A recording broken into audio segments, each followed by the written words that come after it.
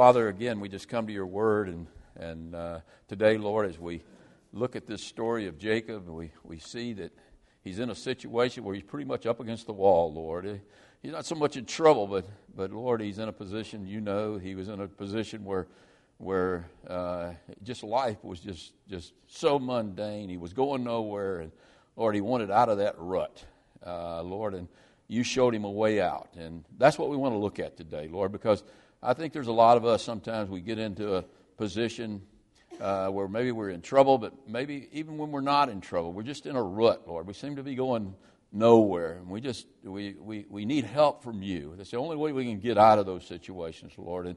And today you'll show us how you took Jacob out of that situation. And Lord, when you take us out of a situation like that, it's going to be maybe probably more than likely in a much different way. But Lord, the principle is still the same. That the principle, the lesson that we're going to learn here is about these sheep is a lesson that we can apply to all our lives. It's a lesson that we see throughout the Bible, and Lord, it's an encouraging lesson. So I just ask today that you teach us by the power of your Holy Spirit just these great truths that you have for us here in your word. I ask that in the name of Jesus Christ. It's in his precious name that I pray.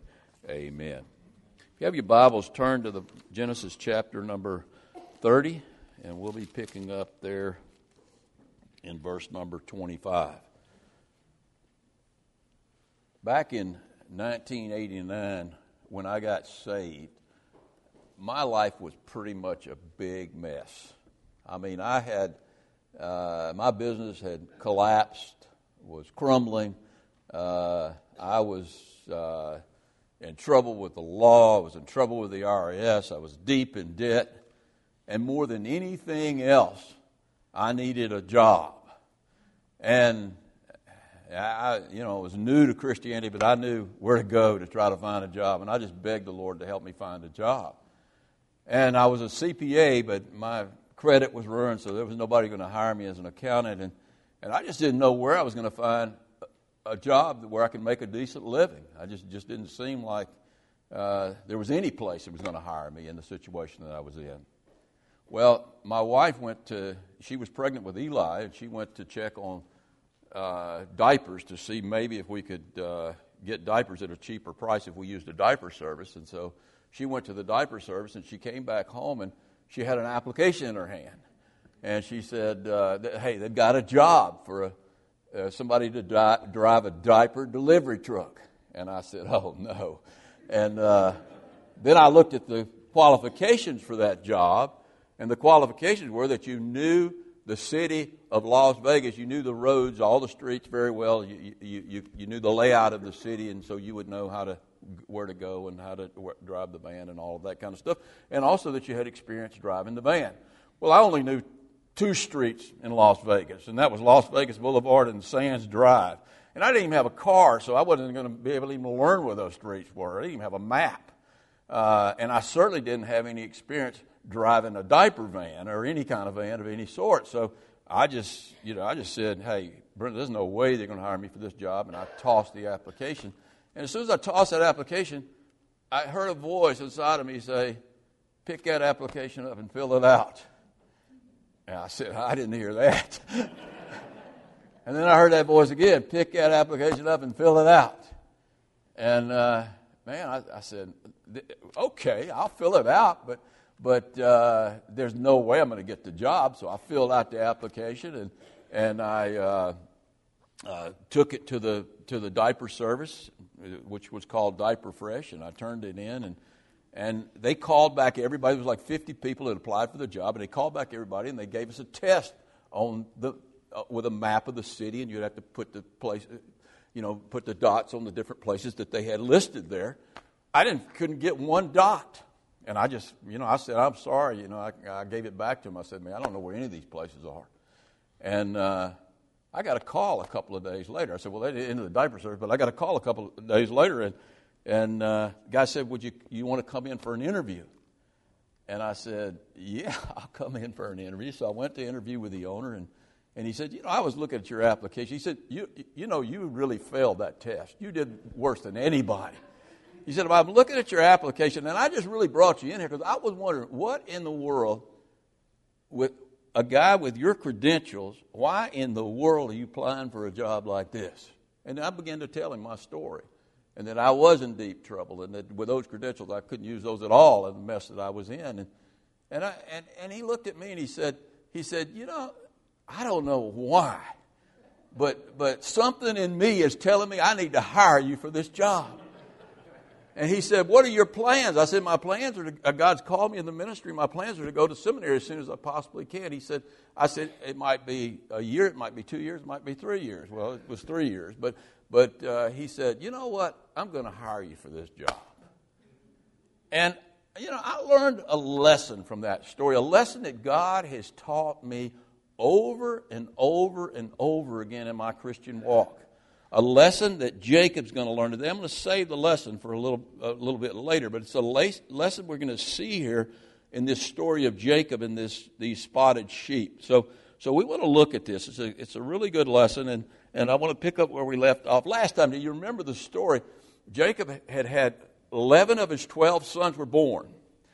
He had a daughter. So he's got all of these little children running around, and he needs a bigger place, and he wants a place of his own. And I think at this point, he's been there 14 years, and he's tired of Uncle Laban. He's tired of working for really nothing. And he decides that he wants to go back home. I've had enough of this. I just want to go back home. So pick up now with me in chapter 30, and let's begin in verse number 25. And it came to pass, when Rachel had borne Joseph, that Jacob said to Laban, send me away. I've had enough of this, that I may go to my own place and to my own country. He hadn't seen his parents in 14 years at this point. And he says, give me my wives and my children for whom I have served you, and let me go, for you know that my service, the hard work which I have done for you. I've served you 7 years for Leah, the Leah who I didn't even want. I've served you 7 years for Rachel, and I worked really hard for you, and I've got nothing to show for it.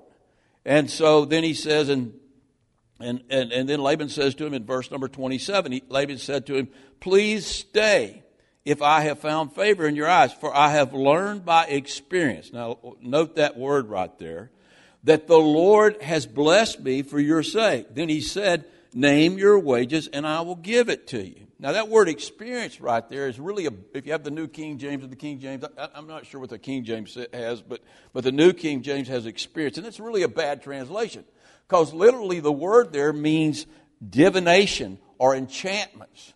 And so what Laban had done, he had gone to his gods. I mean, here he sees Jacob, and Jacob is this really blessed man, and he can't figure it out. Why is he so blessed? I mean, everything I've done up until now really hasn't been blessed, and now this guy comes along and he's really blessed. And so he goes to his gods, and he asks his gods, why is this man so blessed? And the gods tell him why he's so blessed. The reason he's so blessed is because the Lord is on his side.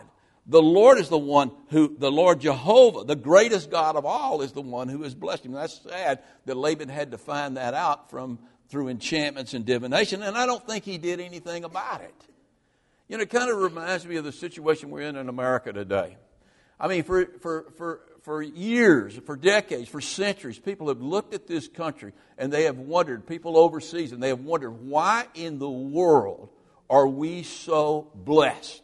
Why is this country so blessed when other countries aren't blessed like? Even Europe's not blessed like the United States of America is blessed. And the secret is that we started out as a sort of a Christian nation. I really believe we were a Christian nation at one point. We certainly have our roots in Christianity. Our Constitution is rooted in Christianity. Our laws are rooted in Christianity. And a lot of Christians came over here and founded this country. And that's the reason I believe that God has blessed us. I mean, our coins say, "In God we trust." We sing, "God bless America." And so God has blessed us. And so you have all of these people who have fought to get out of their country and fought to get into America, but they're not fighting to get into America so that they can be blessed, get in on the Christianity. They're fighting to get into America so they can get in on the blessings that come from us being a Christian nation. But what's happened over the centuries, and we're reaching the pinnacle of this now, what's happened over the years is we have we have become a pluralistic society. And I mean, I was listening to a lady last night, a very articulate lady who's running for president, and she's from Hawaii, and she's a Hindu. I mean that's the kind of society we've become. And so at some point, I wonder when those blessings are going to run out. And when we become so pluralistic that we totally turn our back on the Lord, which I think we're there right now, and then God pulls back on His blessings. Enjoy them while you got them is what I can tell you there. But here's Laban, and he sees Jacob, and Jacob is blessed. And he figures out the secret through his divination and enchantments with his pagan gods. I don't think it changes his beliefs, but or who he worships, but he at least knows that it's a good thing to have Jacob around. He's wise enough to keep Jacob around, and so he tells Jacob, name your price. You name your price, and I'm going to give it to you.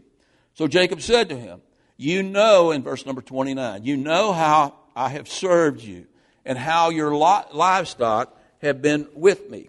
For what you had before I came was little. Hey, you weren't doing so well before I came. And it has increased to a great amount. And it's because the Lord has blessed you since my coming. And now when shall I also provide for my own household? You know, here I've got these little kids running around and a lot of little mouths to feed. I'm over 90 years old and you're getting rich and I don't have anything. And so if you want me to stay here, you're going to have to make me a really attractive offer. So look what happens in verse number 31. So he said, what shall I give you? In other words, what you tell me what you want. I'm going to give it to you because I want to keep you around. And Jacob said, you shall not give me anything. I don't want anything from you. The reason I don't want anything from you, Uncle Laban, is because anything you give comes with strings attached to it. I mean, I wanted Rachel, and you gave me Leah along with her. So I don't want you to give me anything. I just want you to do this one thing for me, and that's it. Here's the deal. And so he gives him the deal beginning in verse number 32. He says, let me pass through all your flocks today, removing from them all the speckled and spotted sheep, and all the brown ones, all the sheep that were born with recessive genes. I mean, the ones that aren't thoroughbreds, the flawed sheep and the flawed goats, that's the one I want you to remove from your herd. Now, he's not asking for the ones that have already been born. What he's asking for, I want you to get them out of here, and then any flawed sheep or goats that are born after this, they will be mine. So he says, removing from there all the speckled and spotted sheep and all the brown ones among the lambs and the spotted and speckled among the goats, and these shall be my wages. Now, he's really not talking about those sheep. He understands he's not going to get those sheep. But he's talking about the ones that will be, the wages will be the ones that are speckled and spotted and brown that will be born in the future. So my righteousness will answer for me in the future, in the time to come. When the subject of my wages comes before you, look, I want you to know, I'm counting on God to get me a lot of speckled and spotted and brown sheep. And you're not going to find, I'm going to separate those and I'm going to take those home and they're going to be my herd. And you're not going to find any of your sheep in them because your sheep are thoroughbreds. And you're going to have all your spotted and speckled and brown sheep. You're going to have removed them. And so he says, so my righteousness will answer for me in the time to come when the subject of my wages comes before you. Everyone that is not speckled and spotted among the goats and brown and lambs in my herd will be considered stolen. So if you find any of your purebred sheep there, or you take the other ones away, so I'm not going to have any of those, but if you find any of your purebred in my herd, then you can consider them stolen and you can take them. That's basically what he says right here. All right. Then here's Laban, and he's thinking, man, what a sucker. What a sucker. Because anybody that raises sheep or animals knows that if you breed thoroughbreds with thoroughbreds, what are you going to get? Thoroughbreds. Very rarely will you get a offspring with recessive genes, spotted or speckled. If it happened, it was going to happen over lots of years, over decades, for him to build a herd worth anything. And hey, he's 90 years old now. He'll almost be dead by then, and I will have seen my grandchildren raised, and I will have used him another 20 years or so. That's what Laban's thinking. So Laban said to him in verse number 34, "Oh, that it were according to your word." Hey, man, do exactly what you said. And then Laban's going to make sure now that these spotted sheep and these speckled sheep and these brown sheep stay away from those thoroughbreds so they don't breed and bring these flawed offspring. So he says in verse number 35, so it says in verse 35, so Laban removed that day the male goats that were speckled and spotted, and all the female goats that were speckled and spotted, every one that had some white in it, and the brown ones among the lambs, and the speckled and the spotted too. And he gave them to the hands of his sons. And this is what he said. Then he tells his sons to put them 3 days' journey between themselves and that flock and Jacob. And Jacob was to lead the rest of the flocks of Laban, the purebred flocks. So what he's doing here is preventing any breeding between the flawed sheep and the thoroughbred sheep. Now, watch what Jacob does. It's really interesting right here. And I don't know if I'm not a rancher, so I don't know if they still practice this today, but I doubt it very seriously. But look what he does in verse number 37. Now Jacob took for himself rods of green poplar and of almond and of chestnut trees, and he peeled the white strips in them and exposed the white which was in the rod. So he has this rod that has different colors on it. It's got two sides that are dark and one side, and in the middle, it's white. And the rods which he had peeled, he set before the flocks in the gutters or in the ditches where they watered the sheep, and in the watering troughs where the flocks came to drink, so that they should conceive when they came to drink. So what he's done, he takes these rods, he puts them down in the water, and if you look down, if you were a sheep or goat, and you look down into the water, you would see stripes, is what you would see. Now, there's a couple of theories as far as what those rods did. Well, one theory is that when they looked on those rods, that they received these subliminal messages, and they see that these rods are striped, and then they think in their mind striped, and then when they conceive, while they're conceiving, they have these thoughts of stripe. So the subliminal thoughts of stripe somehow change the DNA, and that produces the striped and spotted sheep. Well, to me, that sounds like an old wives' tale. That might have been something that Jacob had practiced. That might have been something that he didn't realize that it was the Lord that was blessing him, but that might have been something that he had practiced before. You get a little bit of a clue, I think, of what Jacob's thinking here, though, when you look at the translation of this word where it says, look at the last phrase in verse 38. It says, so that they may conceive when they come to drink. That word conceive means to make hot. Now, I don't want to get too graphic here, but I think what it's saying is that they would go into heat when they would see look into the water, and they would see these striped rods in the water. So there was something mentally when the sheep and the goats looked down into those watering troughs that excited them and put them. Guys, don't go. Never mind. I won't go. Anyway, Ron.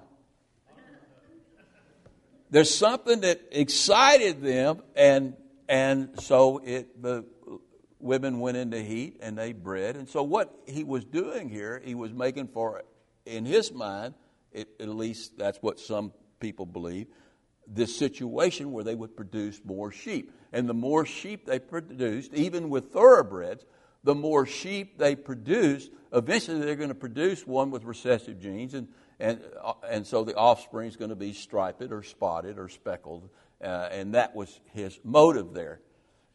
I don't know about that either. I think maybe Jacob had practiced some of these things, and I think maybe, this was a primitive culture, and I think maybe he had practiced some of those things, and he had been successful when he was back with his father, Isaac, and he was herding their sheep, and he had seen the sheep herders use it, and so maybe it's something he just picked up, and he was going to use. Basically, what he was trying to do was get them to mate as much as possible. That's, at this point, the way you would look at it, to get them to mate as much as possible so that they would have as many sheep as possible, and eventually they would produce some spotted and speckled and striped sheep and goats. That's not really what's happening here. You're going to see in a minute. We're going to get the answer to what he was doing here in just a minute. But let's go to verse 19 and we'll pick up there. Verse 39. So the flocks conceived before the rods. Now they went into heat before the rods. And the flocks brought forth streaked and speckled and spotted. Then Jacob separated the lambs and made. Now he does something else here to try to get them to think spotted and speckled and streaked and flawed. Here's what he does. He says, so Jacob separated the lambs and made the flocks face toward the streaked and all the brown and the flock of Laban. Remember that flock that was miles away? He had them look that way, and maybe by looking that way, they would get another subliminal thought that hey, it's good to be striped, it's good to be spotted, it's good to be speckled, and then they would be in heat, and that's the kind of sheep that what they would produce. Now, I doubt very seriously that would work, but this is what he's doing. But he put his own flocks by themselves and did not put them with Laban's flock. All right, now, going on. In verse 41, and it came to pass whenever the stronger livestock conceived. He does something here that is wise breeding. What he's going to do whenever they came into heat, whenever the stronger livestock came into heat, that Jacob placed the rods before the eyes of the livestock in the gutters that they might conceive among the rods. So what he was doing, he was trying to get, from his herd, he wanted to get the strongest of the sheep. Because the strongest of the sheep, or the healthiest of the sheep, the biggest of the sheep, the best of the sheep, and the best of the goats. And so he breeds strong males with strong females. That is a smart breeding practice. That is certainly something that is practiced today. He says in verse 42, but when the flocks were feeble, he did not put them in. He didn't care whether they went into heat or not. He separated them. And if they bred, they were feeble, and they would breed weak sheep. Who would they belong to? They would thoroughbreds. They would produce thoroughbreds, and they would belong to old Uncle Laban. So that's what he was doing there. And all of this sounds crazy at this point, but watch what happens. Look what happens in verse number 43, the last verse we'll look at. Thus the man became exceedingly prosperous and had large flocks, female and male servants, and camels and donkeys. And so here is Jacob doing these things that almost look insane.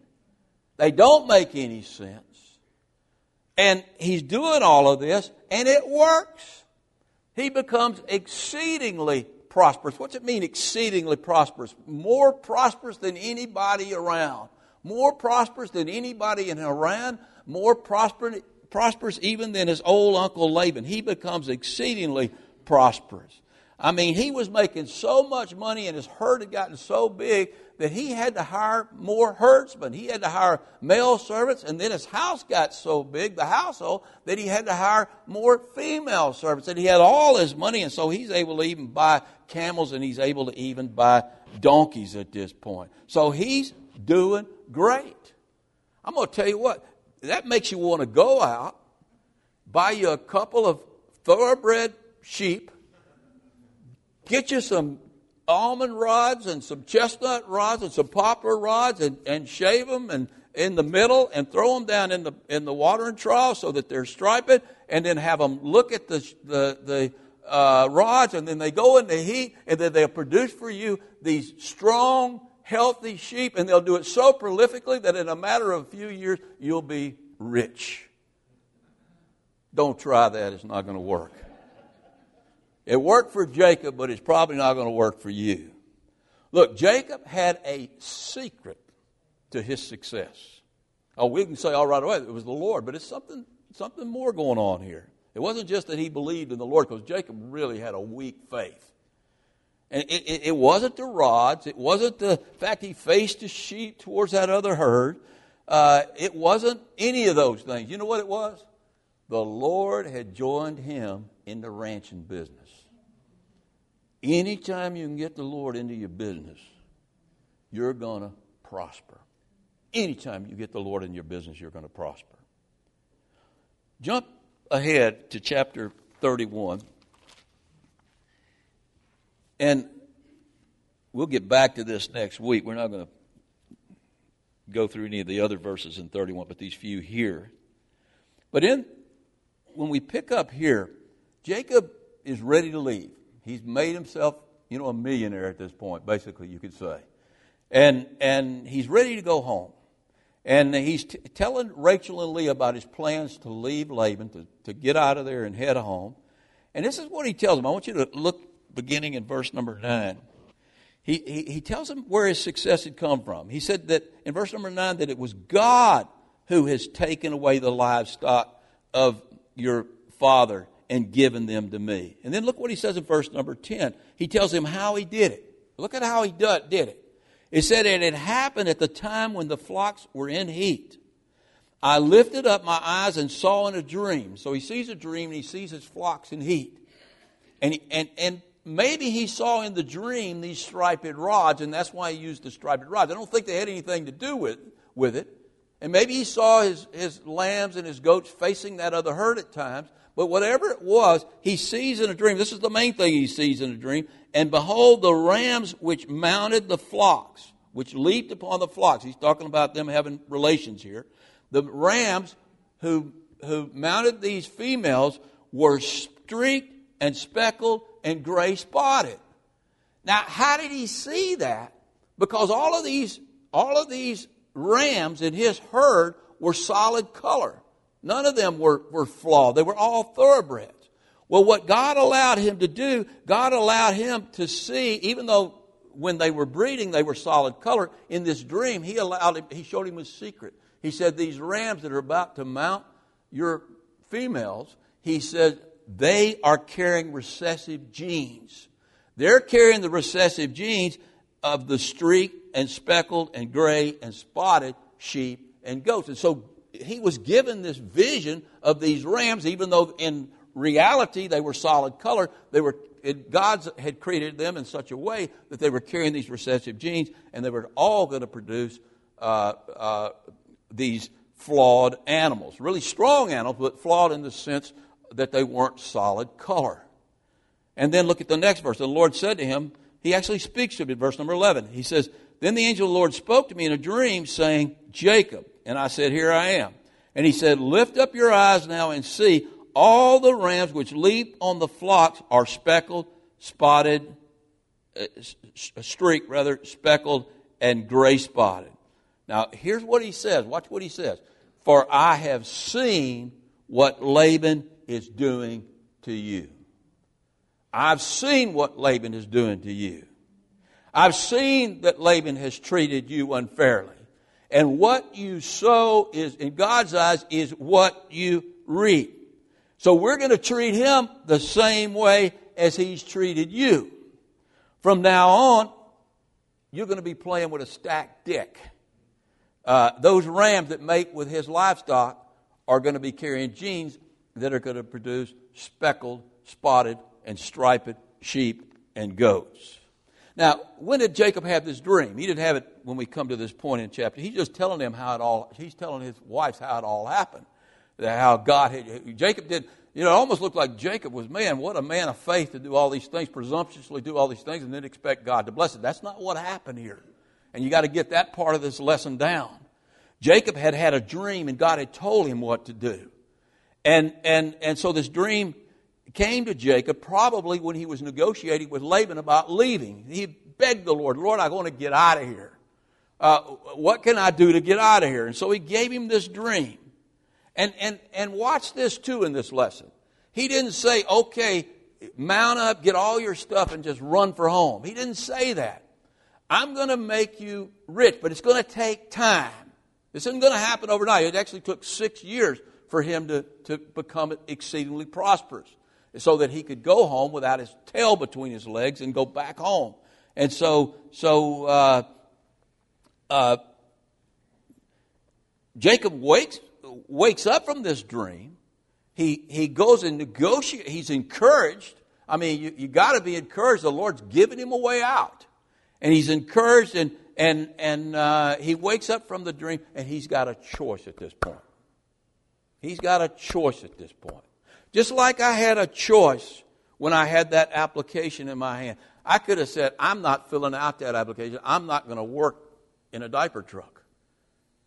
I mean, the first day I worked in that job, it took me like 18 hours to run that route because I didn't know where all the streets were. By the time I finished that job, after I was in that job 6 months, I was working that job in 4 hours. They couldn't believe it. I had it so figured out I could get it. It's like God just blessed me with certain routes and certain ways to go. And certain times I got up at like 4 o'clock in the morning so I didn't face any traffic. And boy, by 8 or 9 o'clock, I was home. I was home, and I was able to keep my kids while Brenda went to work. And God had blessed us in such a way because I listened to God. I'd done what God had told me to do, what He had clearly told me to do. God blessed that. And God sometimes when He's going to ask you to do something that maybe you don't think is going to be a good thing, it might turn out to be a really good thing. It might seem stupid. It might seem something that just doesn't make sense. It certainly will probably seem, or it probably will seem impossible. But you got to do it. Jacob had a choice here. He could say, look, I've been you're raising sheep all my life, Lord, and there's no way we're going to get speckled sheep from thoroughbred stock. I don't care what I saw in that vision. But he didn't do that. He heard the Lord, and he obeyed the Lord. And he said, I'm going to go make a deal with old Uncle Laban. I'm going to make a deal that's going to look really attractive to Uncle Laban, but it's really going to work out for my benefit. It's going to bless me. And that's exactly what happened.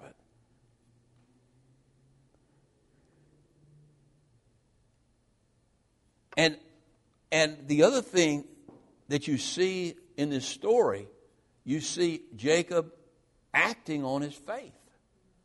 I mean, he had to believe. This was all about faith. He had to believe what he had saw in that dream.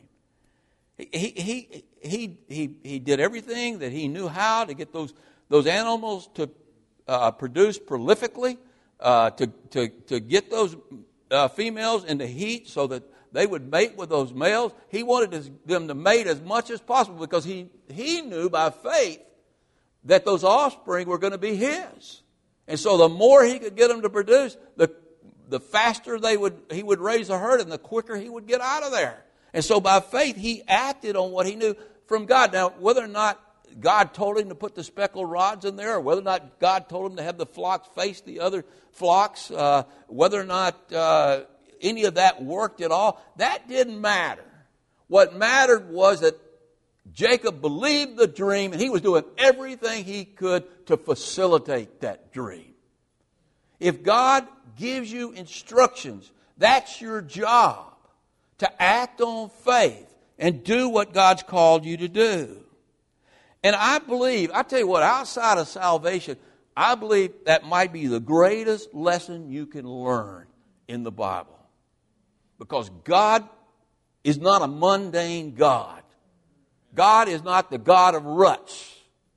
God is the God of deliverances, of blessing. And I don't care what situation you're in, He wants to deliver you from that situation, but you've got to give it to the Lord and you've got to trust the Lord like Jacob did right here. Jacob believed and he acted, and if he hadn't believed and he hadn't acted, listen, I'm going to tell you what would have happened. He would have never got out of there.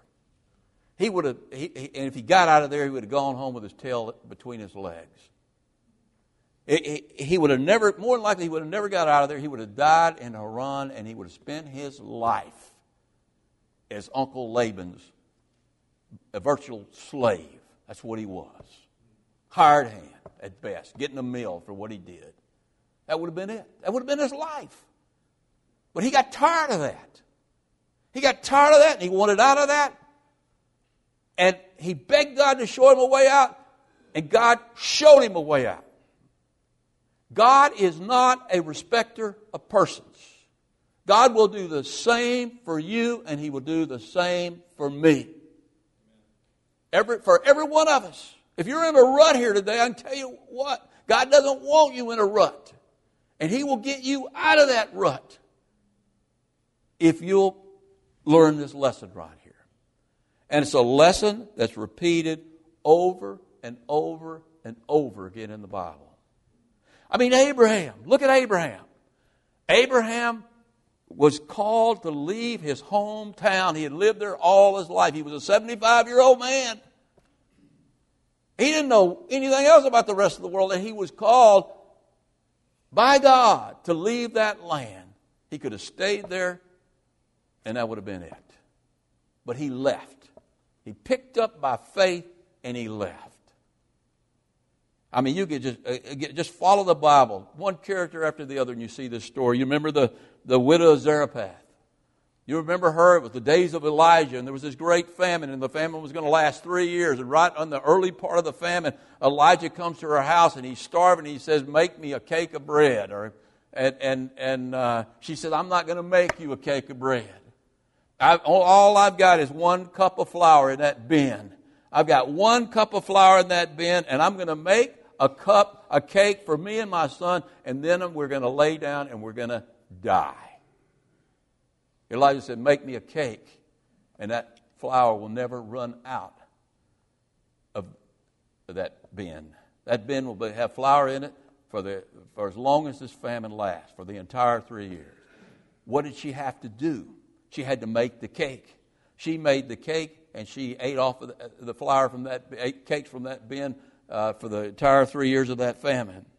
You remember the widow in the days of Elisha, the widow whose husband was a prophet, and he had died, and he had debt, and he had all sorts of debt, and they were about to take her sons away as slaves to pay off that debt.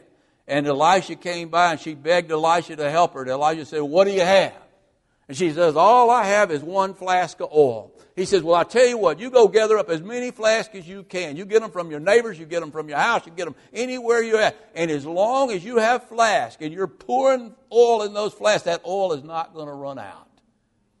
And she poured and she poured and she poured, and she sold all of that oil for enough money to get her through, to pay off her debt, and for her and her sons to live the rest of their lives.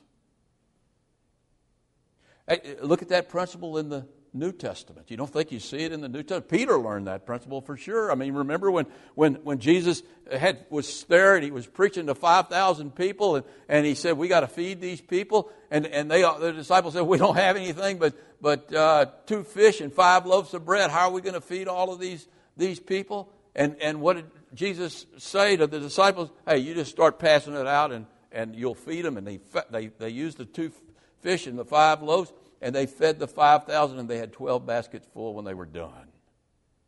Peter saw that over and over again. Remember when Jesus came and he wanted to borrow Peter's boat, and he said, "Peter, I want to borrow your boat so I can sit offshore here and preach to these people." And when he was done, he told Peter, "Go out into the deep, and I want you to go out into the deep, and I want you to cast your net on the other side." And Peter said, "Lord, we fished all night and we've caught nothing. How do you think we're going to catch anything now?" But nonetheless, the Bible says, he did what the Lord told him to do, and when he cast the net, it came back full of fish. You remember Peter when they were told that they had to pay the temple tax, and he didn't have any money to pay the temple tax. And what did the Lord do? He told him, "I want you to do something really laborious, really tough." Now, what did the loving Lord do? He said, "I want you to go fishing, Peter. You're going to catch a fish and cut the fish open, and there's going to be a gold coin in there to pay the temple tax." I mean, I could go on and on and on in this process. Over and over and over again, this lesson is taught to us in the Bible. And it's a lesson that God wants every believer to learn. God wants to get us out of our fixes, out of our ruts. He wants to prosper us. He wants to bless us. And often when He does that, He's going to do it through means that don't make any sense. He's going to do it through some act that seems impossible to do, something we just don't think can happen. And when that time comes, we've got to act. If you don't act, you're going to miss out on the blessing. You're going to stay in your rut. You're going to stay in your rut from then on. And so you better be having an attentive ear. And I'll tell you what, if you're in a rut, you got to tell the Lord you're in a rut. He knows you're in a rut. But you got to tell Him you're in a rut. You got to face up to the fact you're in a rut. A lot of people live in a rut and just say, that's where I'm supposed to be. I'm just going to live the rest of my life in a rut. You don't want to live the rest of your life in a rut. Someone in this room, or maybe several of you in this room might be saying at this point, well, God's never done anything like that for me. I've never been fishing, and He's never told me to, I've got taxes to pay. He's never told me to go catch a fish and cut it open and there'll be gold coins in it to pay my taxes. He's never done that for me.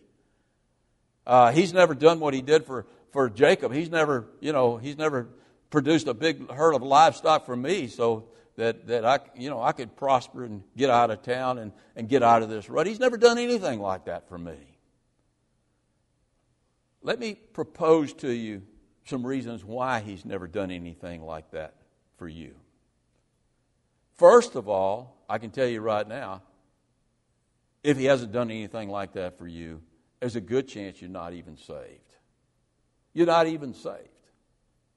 You're not even saved. And you can't get in on this prospering business if you're not saved. And that's easy to fix. Real easy to fix. You just give the Lord your life. You recognize that you're a sinner, and you can fix that today. You can say, Lord, I'm a sinner, and I'm in a rut, and I want out of this mess, and I want to serve you, and I want to be part of your kingdom, and I need my sins paid for, and you can receive Christ into your heart today. And that doesn't mean you're going to be prosperous, but you got to get there first before you expect God to prosper you. That's step number one. And so if you're not there, then just forget the rest of these things.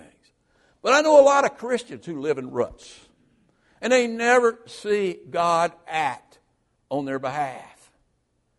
And I got to ask why. I mean, why would He act on my behalf and not yours? Why would He do that? There's got to be some reasons. And what are some of those reasons? Well, one is you haven't asked the Lord. You know, I don't know how many people I deal with in the church who try to carry their own burdens, who try to solve their own problems. And James says you have not because you ask not. I mean, you're never going to get your problem solved by the Lord if you don't ask the Lord. He's just not going to reach down and solve your problem because you're in a fix. Now, He might do that. I mean, I can't say He wouldn't do that. But more than likely, He's not going to do that. Look, I have no doubt that Jacob at this point was desperate. I mean, he had worked for Laban 14 years and he had nothing to show for it but 2 wives, 2 handmaids, and 12 kids. Hey, that's great. But you got to feed those kids. You got to take care of those kids. You want those kids to have a happy life, and it wasn't going to happen under the tutelage of old Uncle Laban. And he didn't see any way out. Now, that's something for Jacob because Jacob was a schemer and he always was trying to figure his way out of things. But I think he had reached a point, there's no way out of this but to run. That's the only way. And I have no doubt at this point that Jacob asked the Lord for help. He asked God to show him a way out of this rut. Lord, show me a way out of this rut. And the Lord answered him through a dream. And we know the rest of the story now. So, God will do that for you if you're in a rut. When you come to the end of yourself and you realize that you need the Lord to get you out of that fix. I know theologically a lot of people know that. But I see so many people doing everything still that they can do to fix their problems but going to the Lord and asking Him how He wants to fix their problems. If the Lord is your last resort, you're not going to get any help from the Lord. He should be your first resort when you're in a rut. You got to go to the Lord. Now, the third reason that God might not have ever worked that way for you in your life is that you're still acting presumptuously. I see this over and over again in the church. People who act presumptuously. What do I mean by that? What they do what they want to do to fix their problem. And then they ask God to bless it. You're not going to get out of your rut that way. That is presumption. You don't take your own steps to try to fix your problem and then say, Lord, this is what I'm going to do to fix my problem. Now I want you to bless it. You're not going to get blessed like that. I can tell you right now. And that's what a lot of people do. They'll say, I'm calling upon the Lord, but they're doing what they want to do, how they want to do it, and they stay in a mess. I see that over and over and over again. And you're never going to get out of that mess. You're never going to get God's help as long as you're acting presumptuously. You have got to act the way God tells you to act when He tells you to act. The reason people act presumptuously is this. They don't want to wait on God. They don't want to wait on God's solution. They don't want to spend time in prayer begging God for a solution. And so they just take off doing it, and usually they make a bigger mess than they were in before, and then they ask God to fix that. And then God doesn't fix that, and they don't understand why. Presumption is almost as bad as being an atheist, because what you're saying, you're still relying on yourself, and then when you fail, you want God to pick up the pieces. And by His grace, sometimes He does, but that's not a good way to get yourself out of trouble, is to act presumptuously. The other reason, and you see this quite often too, I see it in my own life, we lack faith.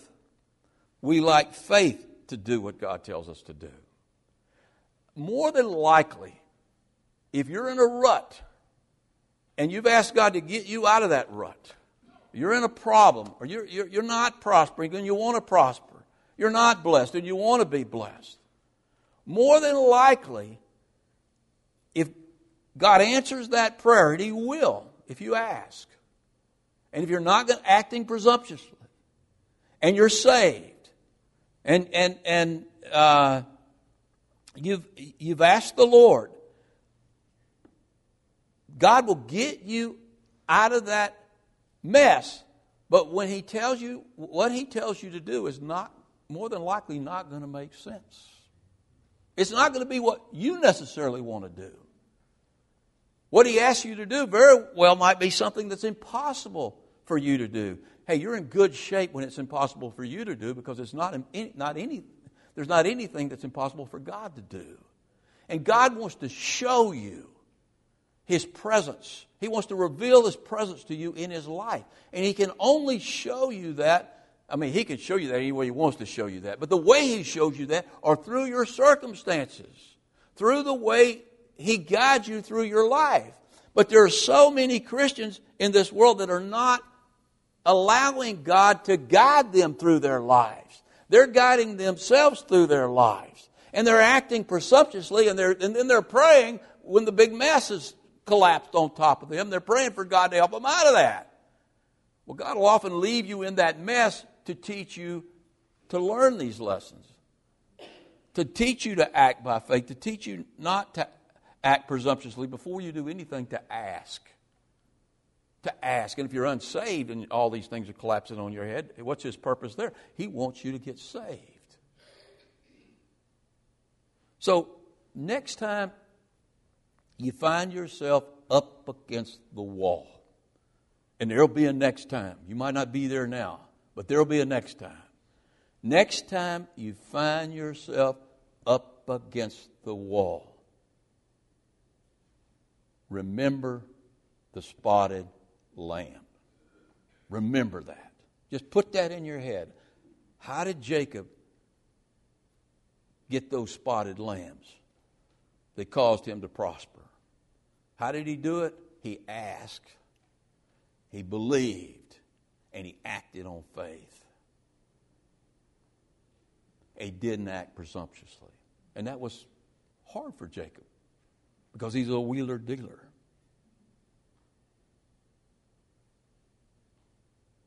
And if you do that, I promise you, if you ask God and you wait on God and you believe God even when it seems impossible, even when it doesn't make sense, God will bless you. You can bank on it.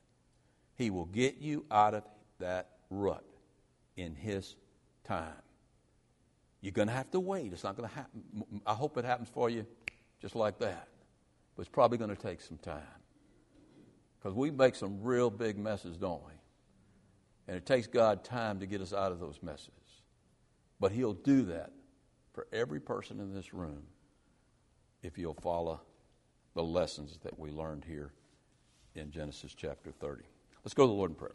Father, we just thank you for your goodness to us. We thank you that you're a God who hears. You're a God who sees. Lord, you know what's going on in every person's life in this room right now, and every person's life in this world, Lord. But, Lord, your eyes are especially on those who know you and follow you and, Lord, who have your Spirit, Lord. And so we know that you're there, Lord, waiting, Lord, to help us, to prosper us, to get us out of these ruts, Lord. To give us the grace to